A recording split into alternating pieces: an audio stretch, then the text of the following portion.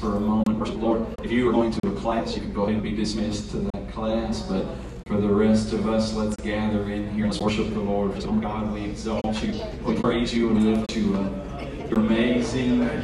You're so wonderful, Lord. We just worship you, and we give you all the praise. Oh God, you are the first and the last. You are the beginning and the end. You are the Alpha and the Omega, Lord. You are the Lion of the tribe of Judah. We just lift you up in your house and in your sanctuary tonight. You are holy, God. Your train fills the temple wall. You are magnificent. You're our Redeemer. You're our Savior. You are the mighty God in Christ. You are God, our Savior. You're wonderful. You're holy, God. You're great and great to be praised. We just lift you up, Jesus. Hallelujah. It is a wonderful privilege and opportunity to have Brother and Sister Ritter and their family. And looking forward to all that the Lord is to do tonight. We became friends years ago. I was newly elected, scared to death, Sunday school. That was over a year, and 225 children to take responsibility over and over our dorm. I think here the next year, if I'm not mistaken. Did a great job and did that, and the world was getting right. And I remember when we warned those kids out so much that I was 120 kids that were looking up at the end of that night, the first night, they was like they were a stampede into their dorms. They couldn't wait to get in bed. We put way too much on their schedule. But it was good times. And then he told me after years, he wasn't going to be able to do that anymore. And I was very sad. But the Air Force and our country for assisted missions and worked in Africa. He appointed as full Amen.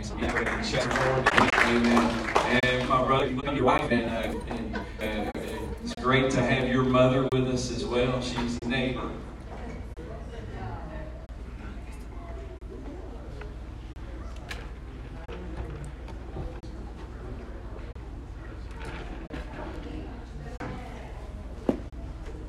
Well, praise the Lord. It's good to be in Hinesville tonight. I like what I feel in the house already. You know, this is going to be a wonderful service because it's already been saturated in praise. Y'all like me by the time we leave. That'll help anyway. Anything that you saturate in prayer is going to work out. In fact, it's going to succeed. And so I know already tonight, not because of who we are or because of who you are, even for that matter, but because we've come together and we've already started this place out right. Thank you, Mama Joy. We have saturated this place in prayer. This is in prayer we've given it to the Lord. And because of that, I know that God is ready to do great things, that God is a prayer answering God. He's already prepared things ahead of time. We're just stepping in to receive what God has been at work doing now for some time. I'm grateful for that. I want to say thank you, Pastor Crutchfield, for that lovely introduction. My kids. Thank you for the invitation to be here. This is actually our first time here in this building. I feel like I've been to Hinesville before as a teenager. Our first time in this building. I grew up from Southeast Georgia. My mom here is from Blackshear, so I grew up in Blackshear, Waycross, down Folkestone, almost Florida. Amen. So it's good to be home. It's good to be here in Hinesville, if you would like. I want to go ahead and bring my wife up at this time, and we're going to sing a little bit. So we've been working in West Africa, and West Africa, much of West Africa, not all, of course. I got to be careful because we have some West Africans here tonight. Not a lot of West Africa speaks French, right, Mom? There's a lot of French being spoken in West Africa. Oh, she left already, the lady from Sierra Leone. And so there are a handful of countries, 3 or 4 that speak English there in West Africa, but several of them, about 15, speak French. In fact, we've Somalia, which is French. Now we're headed to the nation of Chad, and I'll talk a little bit about Chad in a moment, but it's also French speaking as well as Arabic. I'm saying that because we're going to sing in French a little bit. We speak French, we learn French, teach in French, and of course sing in French. The song that we'll sing to you tonight is very West African. I never heard the song until we showed up there in Mali. And the song talks about the Lord Jesus being Lord even in the grave. And when I first heard this song, I remember really thinking about it. I mean, it just entered deeply into my heart because the message is so profound. It talks about something that we've heard all of our lives, if you've been in church all of your life, but it says that even in the grave, we discovered that even the grave could not hold Jesus captive. Even in the grave, Jesus is the Lord. In other words, if Jesus Christ could give his life up himself from the dead, amen, the song says that even in the grave, he proved that the Lord was he was truly Lord. And so what is implied here is if that he can conquer death and prove himself Lord in the grave, then he's also Lord in your situation. He's Lord in depression. He is Lord in suffering. He's Lord in financial difficulty. Amen. If he's Lord in the grave, then he's Lord everywhere, in the good times and the bad times. So we will sing it a little bit in French, and then we'll switch it to English and go from there. Magnificent Lord, à l'amour, à couleur éternelle. Oh, Jésus est Seigneur. Mon âme bénit le Seigneur. À couleur éternelle, même dans le tombeau, Jésus est Seigneur. Même dans le tombeau, Jésus est Seigneur. Praise his name, because death could not hold him captive. Even in the grave, is the Lord.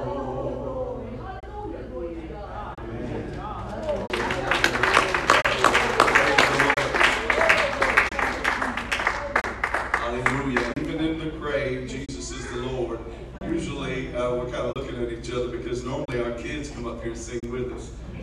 They're in class tonight, and they'll be blessed. They're very glad that they have it. So, but usually, Hody will, my 17-year-old son that was sitting in here, he'll play the drums, and then we sing together with Clover as well. So we just sang a different song tonight. I love that song. Again, that revelation that the idea, we just celebrated Easter, right? We celebrated the Lord's resurrection.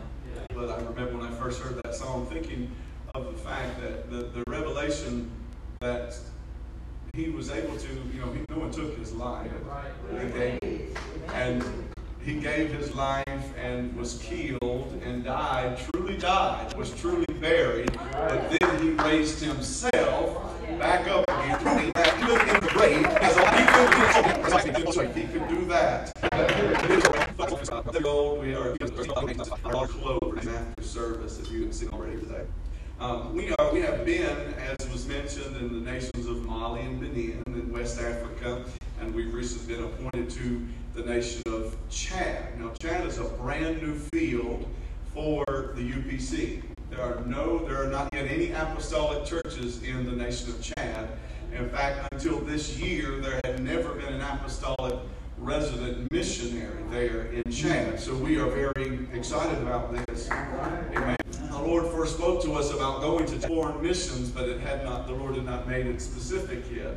And so when he gave me that call for Chad, at the time the nation was in civil war. As I said, I was under contract in the military. I think y'all know something about this in this town. So it wasn't like I could we began to prepare for what we knew would happen, right? God had said it, and so we knew it would happen. We began to prepare and to line ourselves with it. And eventually, of course, the time came where God made it. In West Africa for almost 3 years, the door has opened up, and we've been appointed finally to go to Chad. Amen. When God gives you a promise, you just hold on to it. Amen. When God speaks a word to you, even if the current situation was not promised, begin to prepare, and the door will open up. Amen. Hallelujah. And so it has. Chad is a very large nation land-wise. Africa has 54 countries. It's the 5th largest of Africa's 54 countries. It's about twice the size of Texas, land-wise, so that's pretty big. It's situated in the Sahara region. This week, the temperature, I'm sure the longer you live there. Now, we'll see the locals. We'll see Africans putting on jackets. When it gets about 80 to 85 degrees, they're getting cold. They start putting on jackets and things like that. I've never had to wear a jacket in West Africa, ever. For cold's sake. I put one on for a graduation ceremony or something, but I've never put one on because I was cold there. Not yet, anyway. It's a hot region, a hot area because of the Sahel there. It is one of the poorest countries in the world. Chad is about the 7th poorest nation. The United Nations recognizes about 200 countries, give or take. It sort of changes. But out of the about 200 countries that the UN recognizes, Chad is the 7th poorest nation. Only about 6% of the population have personal access to electricity. Wow. If we could put that I'll put that another way. Only about 6 out of every 100 Chadians are going to have personal access to electricity in the country. The electrical grid is very unstable. The power goes out every single day for several hours a day, and several times a month you're going to lose it for 2 or 3 days at a time. It's just a really unstable power grid, and that has something to do with the heat, in addition to just the infrastructure, the poverty. It is a majority Muslim country, and I want to spend a little time here. I have a video that I'll show you in just a moment pertaining to this, but my burden and my vision has become increasingly for Chad's Muslim population. It's about 2/3 Muslim. Almost 70% of the country are Muslim. The government it has a Muslim government. Actually, it's a pretty strict, conservative Muslim government there in Chad. That's not unique to Africa. Actually, about 40% of Africa is Muslim. 40% of Africans, about 40% is Muslim. But Chad has a particularly conservative version of Islam in their country. It's very similar even to Sudan and some of these more very strict Muslim cultures in Africa. And that at times makes it sort of dangerous, frankly, even to do Christian ministry. It's something we're going to have to be very careful about doing, something that we're going to have to really follow the Holy Ghost and use wisdom at this.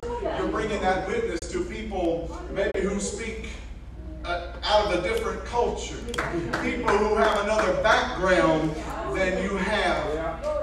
And Jesus wants the glory of those people. I don't care how different they are from you. I don't care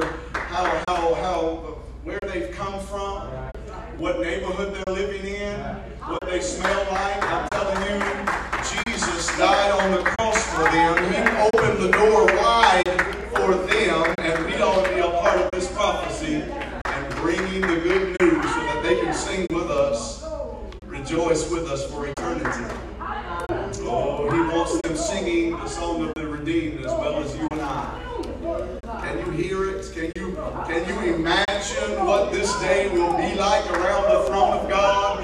People of every color, people looking all kinds of ways, people sounding all kinds of ways. Hallelujah. Singing the song of the redeemed to the same one true, only living God. Praise God. 99, within Chad, it is a very unreached nation. It is very unreached by the gospel.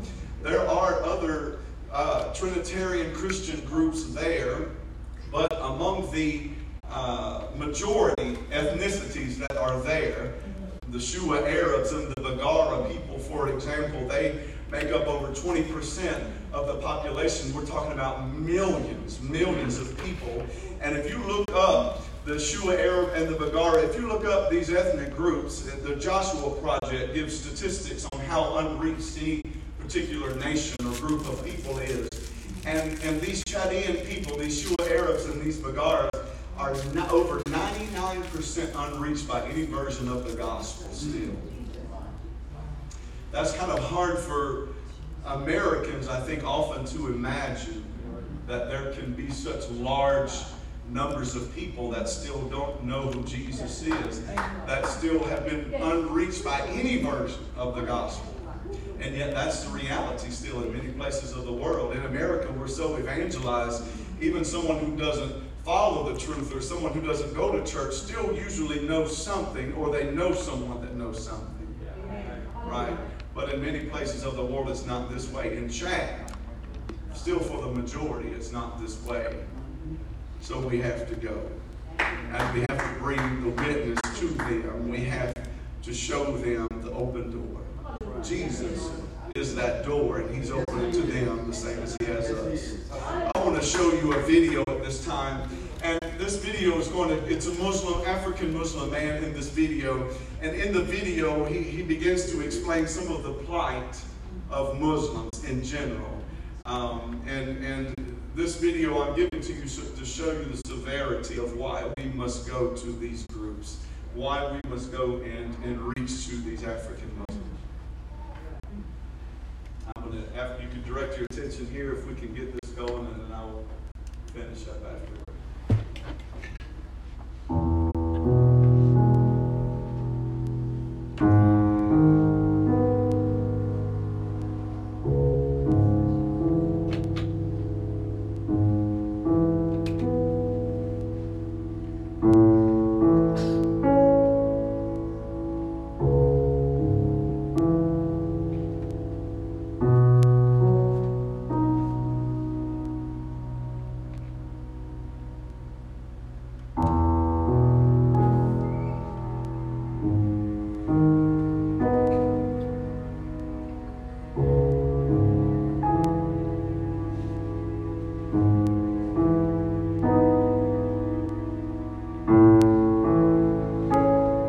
When I put on my sandals, I must first put on the right foot.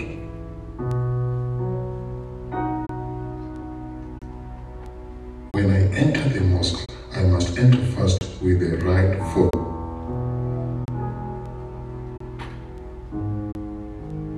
When washing before prayer, I must wash my right hand, then left hand.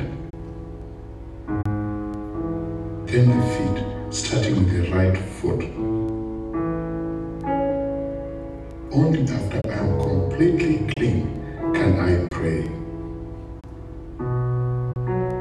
And when praying, I must stand foot to foot so that the devil cannot enter through the gaps. 5 times a day I pray and follow these rules because I am a Muslim. I have always been a Muslim. My family, my friends, everyone I know has always been a Muslim. We know of no other way.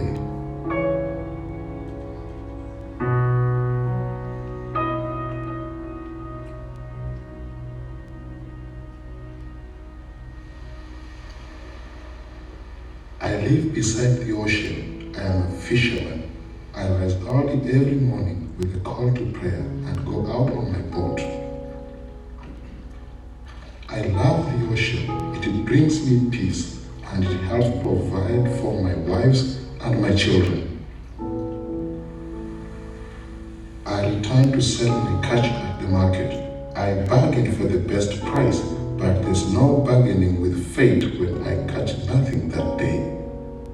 If Allah wills that I catch nothing, then who am I to question His judgment?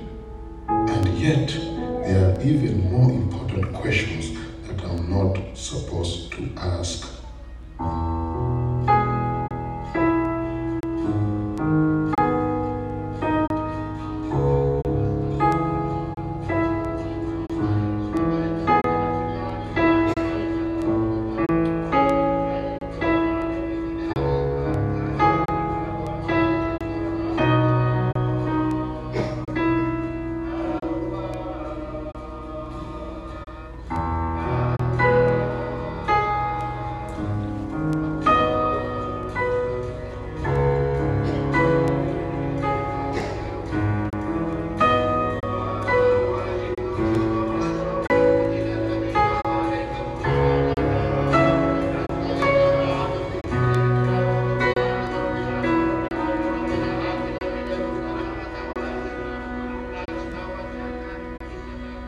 I hope I'm a good Muslim, for someday I will be judged by Allah.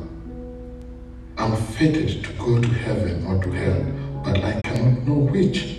It's a terrible thing not to know if my life of following the rules of Islam will be good enough. I try hard, I say the Shahada, I do the prayers, I give to the poor, I fast, but is it enough to earn Allah's mercy? I cannot know until it is too late.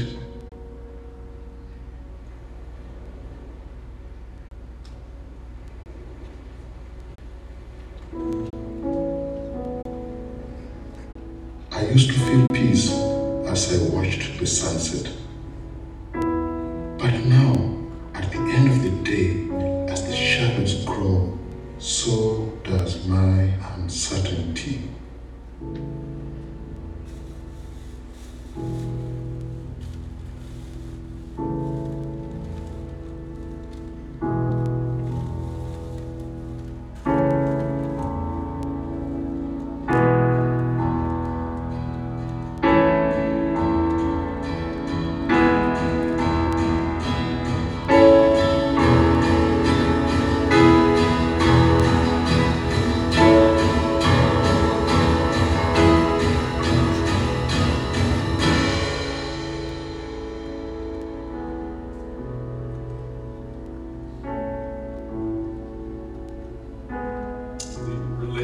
Islam gives its Muslim followers no assurance of salvation in the afterlife. Muslims will profess to you, just like this gentleman here in the video, that they cannot know whether they will end up in heaven with their God or in hell, despite how many good deeds they've done, despite how devout and faithful they are. Many of them are very faithful to their religion. They cannot know with certainty.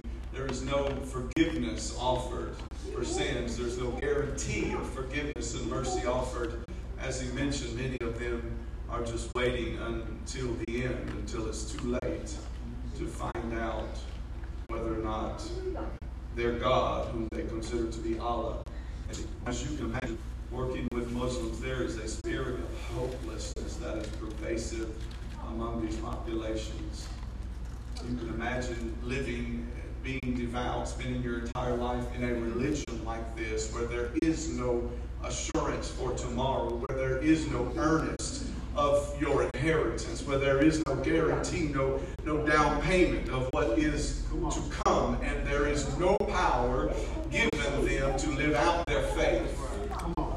But what if they knew Jesus the way that we know him? What if they knew, as we did, that there is a better way? What if they knew that they could today, right now, be forgiven of their sins? Amen? If they could take on the name of their God in baptism and receive His Spirit, which the Bible says is a down payment, a hope of what is to come. Hallelujah. Oh, they can know. They can know. Romans 10, 13, and 15 says, whosoever calls on the name of the Lord shall be saved. That's the good news. Whosoever calls on the name of the Lord shall be saved. When you figure out who Jesus is and you put him in his rightful place as Lord, as God, and begin to call on him, he can save you, it says. But here's the issue in verse 14. This is the problem that Chaldeans are facing, that many African Muslims are facing. How, though, shall they call on him whom they have not believed? You see, he could do it. He's able if they begin to call on him, but how will they ever do that if they've not believed in him? And how shall they believe in him whom they have not heard? Many of these people are simply not calling on the Lord because they don't know who he is. They've never heard of him. Of course, they're not believing. And then a solution is given in the bottom of verse 14. It's a question, but it really is a solution to the problem. The problem is that they're not calling on him because they don't believe, and they're not believing because they're not hearing. No one is reaching them. No one is going They are bringing this gospel for various reasons, but then the verse turns into a solution. How shall they hear without a preacher? There is hope. If we can reach them with preaching and teaching, amen. The word preacher is simply a public crier. It's not a licensed person. It's not a full-time professional minister. The word here means someone who is willing to publicly declare something that they know. How will they hear it without a preacher? And then verse 15 says, and how could they preach except they be sent? Paul, in this case, as a missionary, is speaking in the context of a missionary. And he's saying they could hear it if we would go and reach them with it. But the church needs to get behind and send these people out. The preachers, missionaries must be sent out. Paul himself was sent out by the church in Antioch, and we find in the book of Acts. Also, later on in Philippians, we discover that the church of Philippi was supporting and sending him out as well. And then he went and planted a church in Ephesus, and we have a book of Ephesians because of that. And he went and planted a church in Galatia, and we read Galatians because of that church. And he planted a church there in Laodicea. We know about them in the book of Revelations and on and on. But you see, as the Apostle Paul went and Barnabas and Silas went as missionaries and planted churches, they had local churches behind them, sending them out with prayers and with financial support, frankly. And as he planted these churches, they were planting them together. He could not do what he was doing without the local church. And the local church could not reach without him going. Amen? The saying goes that some people will go by giving, that others will give by going. But you see, together we get it done, and it requires both sides of that. And so we're here today because we want to show you that this gospel is going worldwide. That Jesus, this same gospel right here that has saved us, is saving people all over the world. It's an international gospel because He's an international God. It works in every language. It works in every language. It works in every culture. This is not a cultural thing. Hallelujah. It is working, and it will work. Hallelujah. If we will get behind it and we will take it. So we're asking you today as a local church, we're asking you if you can get behind us and support us financially. We need that, and we would love that, and we would appreciate that. We have a table out there with things for sale. Everything on that table is going to go to our project funds to buy plane tickets and shipping. But also I want to point out to you, we have prayer cards out on that table. And I hope that today everybody will stop by the table and get one. These are absolutely free. We have plenty of them. On the front of this card is our photo. On the back is a map of where Chad is. And then there's specific prayer needs of ways that you can pray for us based on where we're going. We cannot do this without the prayers of the saints. There have been numerous times already in our missions in Africa where we've been in a situation that was a little dangerous or frustrating, or a situation that was kind of impossible, and all of a sudden you just feel something come up underneath you and lift you up. And I truly believe that it's the prayers of the saints in those moments that are lifting us up continually, that are holding us up. We cannot do it without your prayers. We need the local church to send us out, and we will go because Jesus deserves the glory of these people. Jesus has opened the door to these people, and we need to go and show as many as we can to the door, point as many as we can to Jesus Christ, the one true living God who died for us all, for the sins of the whole world, the Bible says, not just ours. Ladies and gentlemen, we have what the world needs. We do. We do. And you know why? That we are so privileged with what we know. A lot of it is by virtue of where we were born. That's it. You know, America is a very evangelized nation. There's a lot of the things that I know just by virtue of where I was born, at no fault of my own. A lot of these people do not know this truth. A lot of these people do not know Jesus simply because of where they were born. because of no fault of their own. Amen. But we're leveling that field, right? When you go into a neighborhood in this town, in this city that is maybe not been reached yet with this apostolic faith, when you cross over to a coworker at your job that has not yet received the privilege of this apostolic gospel and this apostolic faith, you are giving them the same opportunities that you've been given. Eternal opportunities, things of real value. Amen? And we're doing that just on a global scale because that's what the Lord has called us to do. We have what the world needs. You have what this city needs. And we have what the West Africa and Central Africa and African Muslims need. I'm talking about the words of eternal life. This Bible, this Word of God. At one point, Jesus looked at his disciples because this Word of God was offending people. As Jesus was speaking, there was people walking away hurt and offended. I'm telling you, if you give yourself long enough to the Word of God, it's going to offend you. At times, it's going to say things that you don't like, but it's because you need to change. It's because I need to change. You got to conform to it. You got to surrender to it and let it make you better. But at times, it's not going to feel good. And I remember one time in the gospel I was reading that Jesus was causing people to be offended by the word, and they started leaving, and he turned to Simon Peter and said, well, are y'all going to leave as well? He was talking to the 12, and Simon said something very important that I hope will sink down into our hearts. Peter said, where would we go? Only you have the words of eternal life. I know it hurts sometimes, but it's going to give you eternity. I know it hurts sometimes, but it's the only way to live forever with Jesus. So let it change you. Let it wash over you. Hallelujah. Let it hurt when it's got to hurt. Amen. Rejoice all the time. It's the words of eternal life. You know what else we have? We have a revelation of who Jesus is. He's the one true living God. When we call on the name of Jesus, we know who we're calling on. He's not just a third or a half of the Godhead. He is the one true living God.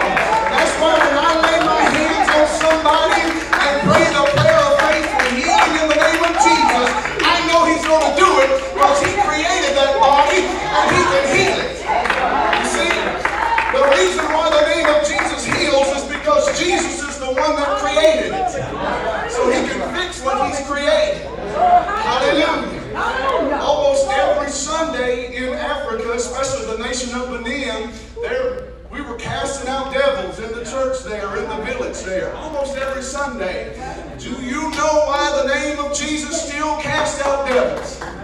Do you know why it's doing it here in Hinesville and it'll work here in Hinesville? Because He made them too. Hallelujah.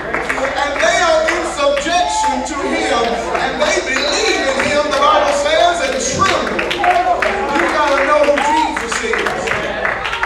Oh, it's what the world needs.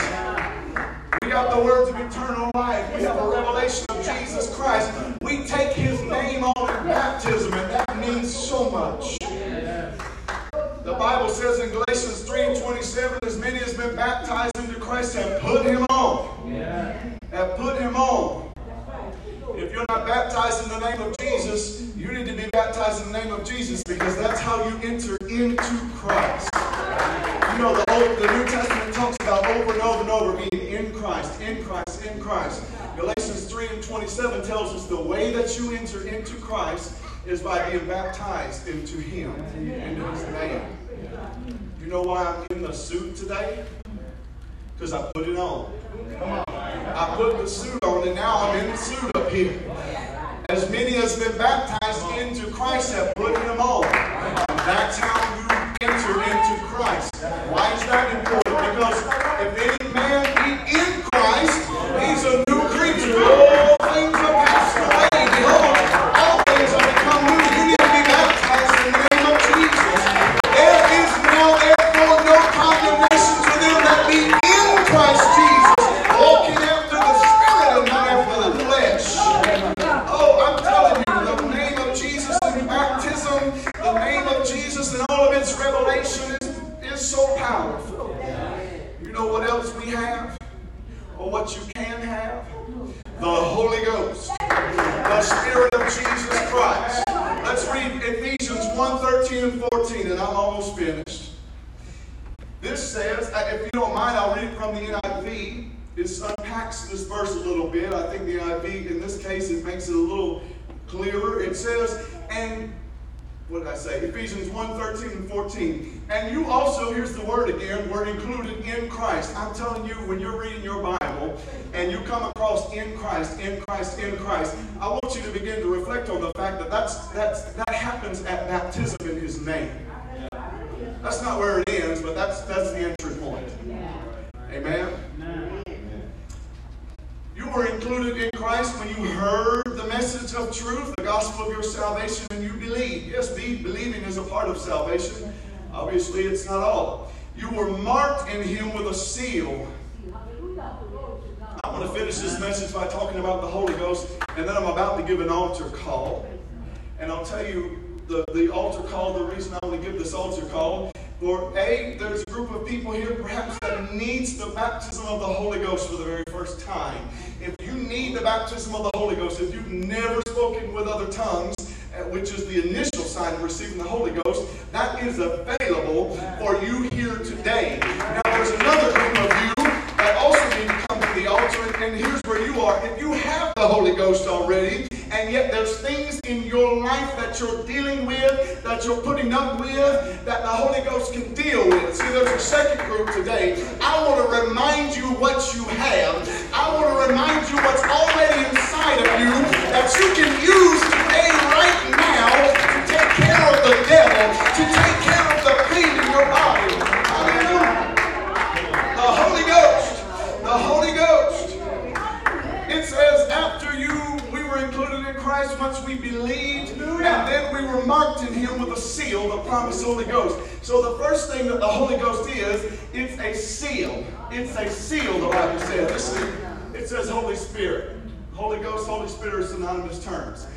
So if you ever watch one of these movies, these old movies, back in the day when a king would write a letter, I'm talking about a seal right now, when a king would write a letter, he would fold that thing up and then maybe put a little drop of wax on there. And then he would have a seal, maybe in a ring or on a necklace around his neck, and that seal was specific to him, an image or a word or a name.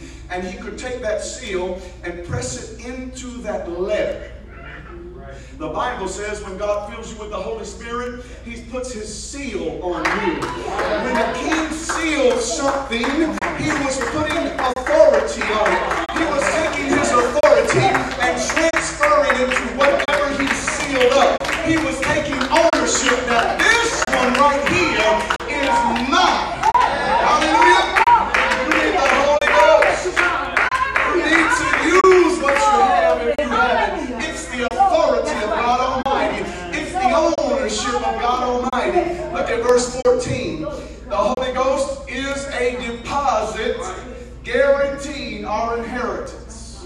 This is why, for one, we need to get to those African Muslims. They don't have a guarantee and it's weighing on them. They don't have this hope. But I like this here. It says not only is the Holy Spirit, the Holy Ghost, a seal, it is also a deposit guaranteeing the inheritance. Now, what is the inheritance? It's heaven. The inheritance is eternal life with Jesus Christ. That's the end game, ladies and gentlemen. That's what this is all about. Hallelujah. Eternity.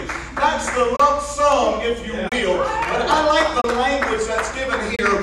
The Apostle Paul says not only is the Holy Ghost the way that God gives you authority and takes ownership, but it's also the way that He goes ahead and puts heaven in you right now. It's a deposit of the lump sum.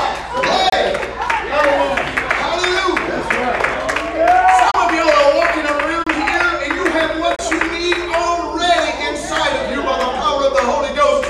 And so what I want you today to do at this altar is to stir up the gift that is in you. Hallelujah. Some of you need the Holy Ghost for the very first time, perhaps. And so what I would like you to do if you want the Holy Ghost is to come up to this altar to begin to repent if you need to clean your heart out. If you've never repented, the Lord, not me. Confess to the Lord your sins. Clean your heart out to Him, and then you begin to worship Him, and I believe He'll fill you with this power. Hallelujah. Let's read 2 Corinthians 1:21 and 22, and we're done. Keep on praying. Keep on praying if you've come. Now it is God who makes us and you stand firm in Christ. He anointed us, and here's the word again. He set His seal of ownership on us. He put His Spirit in our heart as a deposit, guaranteeing what is to come.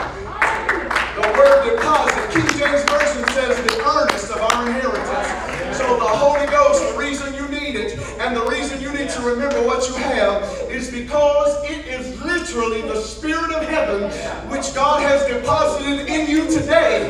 And it's for you to begin to use. It's for you to begin to spend to deal with what you need to deal with. Everything that's going on in heaven right now, if you have the Holy Ghost, ought to be manifesting in your life, because what you have is the Spirit of heaven. And if it's going on there, the deposit ought to be working in you right now. Hallelujah. Some of us need to cast the devil out of our house. Some of us need to go home and anoint the door with oil in the name of Jesus by the power of the Spirit. Some of us need to lay hands on our neighbor at this altar, and maybe lay hands on your own head and take command in the power of the Holy Ghost. There's healing in heaven, is there not?